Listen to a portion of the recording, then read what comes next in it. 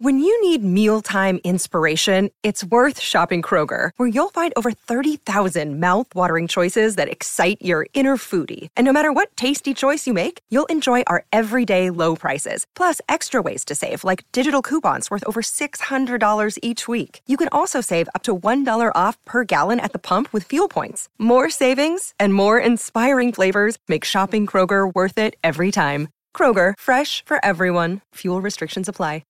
G'day, Mike Hussey here, but you can call me Mr. Supercoach. KFC Supercoach BBL is back and there's 25 grand up for grabs. So what are you waiting for? Play today at supercoach.com.au. T's and C's apply. New South Wales authorisation number TP/01005.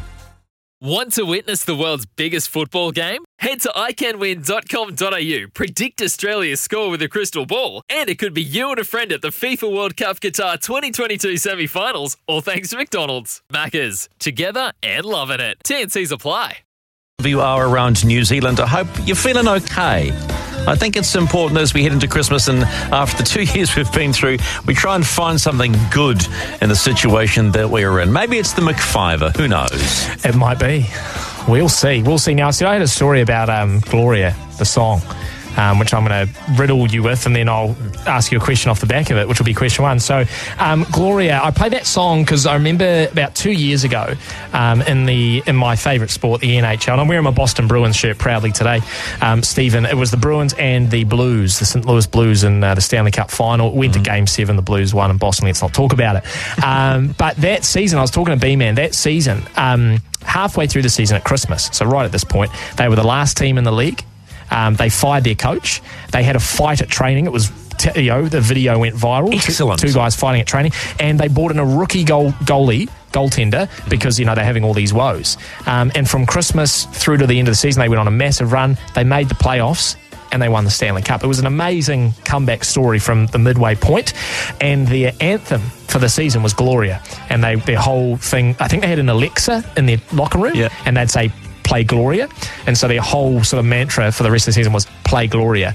And they'd play it after every win. They played after all their playoff wins. It was great. I'm not a Blues fan, but it was a great sort of... Who is the artist? Laura... is it Brannigan? Laura Brannigan.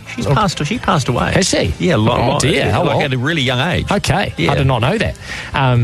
But yeah, so that's why I played that song. And then it made me think, for question number one of the McFifer, what's your number one sports song? Your number one sports anthem. Don't say Sweet Caroline. No, gosh, no. My number one anthem. Oh, you know what? Just a matter of fear. Yes.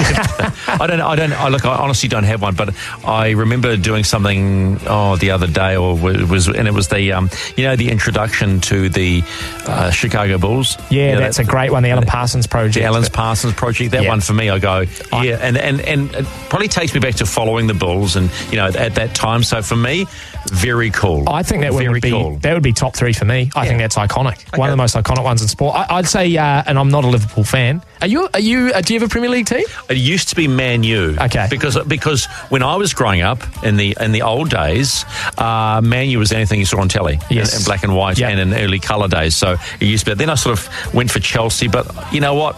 It is what it is. You're just a supporter of football. Yeah, I do. I like top flight. I like top flight football. I got a better understanding of it when I went to the UK in 2011 for the Four Nations and understood why football in the UK is a religion. Yeah. We were in a pub above Victoria's train station on a Monday night because we had to start the tour properly.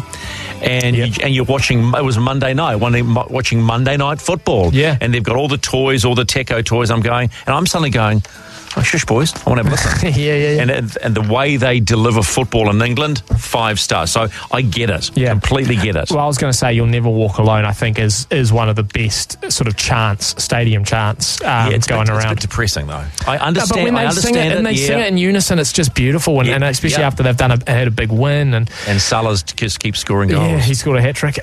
Question number 2, a bit of a Christmas theme here. And now I know what TV show you're watching at the moment. It's done. MacGruber. Is it done? Watched all of it. I was going to ask you what's going to be your go-to TV or movie between Christmas and New Year. You know, a bit of time to sit down and maybe watch something on the telly. It doesn't really matter, except my son found this illegal website, which is really good. And Don't say that out on air. Oh, sorry. And you can get movies that are blockbusters before they come out. Okay. So it'll be anything that I can find there. What do you reckon? James Bond, I know that one's out. I've seen that already. I saw that on the illegal website. Are you Kingsman? There's a new Kingsman film. Oh, that's the one. So I've watched both a million times on Netflix. They're great. And it's a prequel. It's a prequel going back in time. And if you look at the trailer, it's a, as you would say, it's a banger. So okay. Got to remember what it is called. Can't remember. Kingsman. Yeah, but if you've got a TV show or a movie that you think is must watch over Christmas, New Year, flick us a text on 8833. We'll compile a list. Good idea. Number 3, and this one comes from the B-Man over here. We talked about the other day our underrated athletes. You'd probably put Courtney Duncan in that category, wouldn't you? She's won 3 world champs, but we don't seem to... Yeah, but it's because the media in this country, of which we are a part of, only give a toss about a couple of sports. And it's always... And there is and this may sound self-centered, but there is a huge following. It might be a small percentage, but there's a huge undercurrent of motorsport fans in this country. How do I know that? When we go around the country doing stories for Sky Speed, you see how many people love cars and motorsport, then you will understand. It is given little coverage. We only do it in the media, in our print media and the likes, when someone's doing it, like a Liam Lawson, like a Shane Van Gisbergen. Yeah. So I can tell you for a fact, supercars is enormous in this country. Yeah.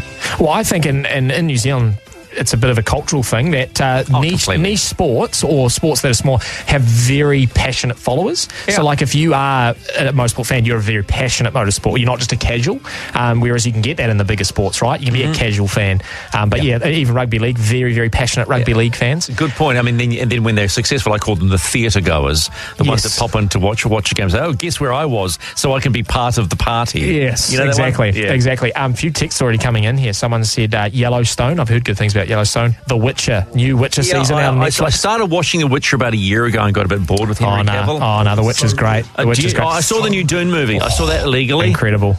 Yeah, I was a bit disappointed. Have you read the book? No. Oh, if you read the book, it is not only is it cinematically amazing, but it's one of the best, in my mind, one of the best book to movie adaptations I've seen. I think I should have seen it on a big screen. Oh, you have to. You have to watch the movies, the sound, but the story it's a big movie. But the story's not that flash. It's amazing. But you do know that it's only part 1 of the story, right? It's the book. It's halfway in the book. Well, the way it finished, then it makes sense. Correct. And what they're saying is, after you've seen the second one, you'll then look back on them together and be like, oh, it was amazing. But it's a common that people are saying the first one, it didn't really sort of go any... It's not a banger. It's a setup. It's a setup. Fair enough. Question number 4, just really quickly off the top of your head, Stephen. How good was that fight card last night? Rubbish.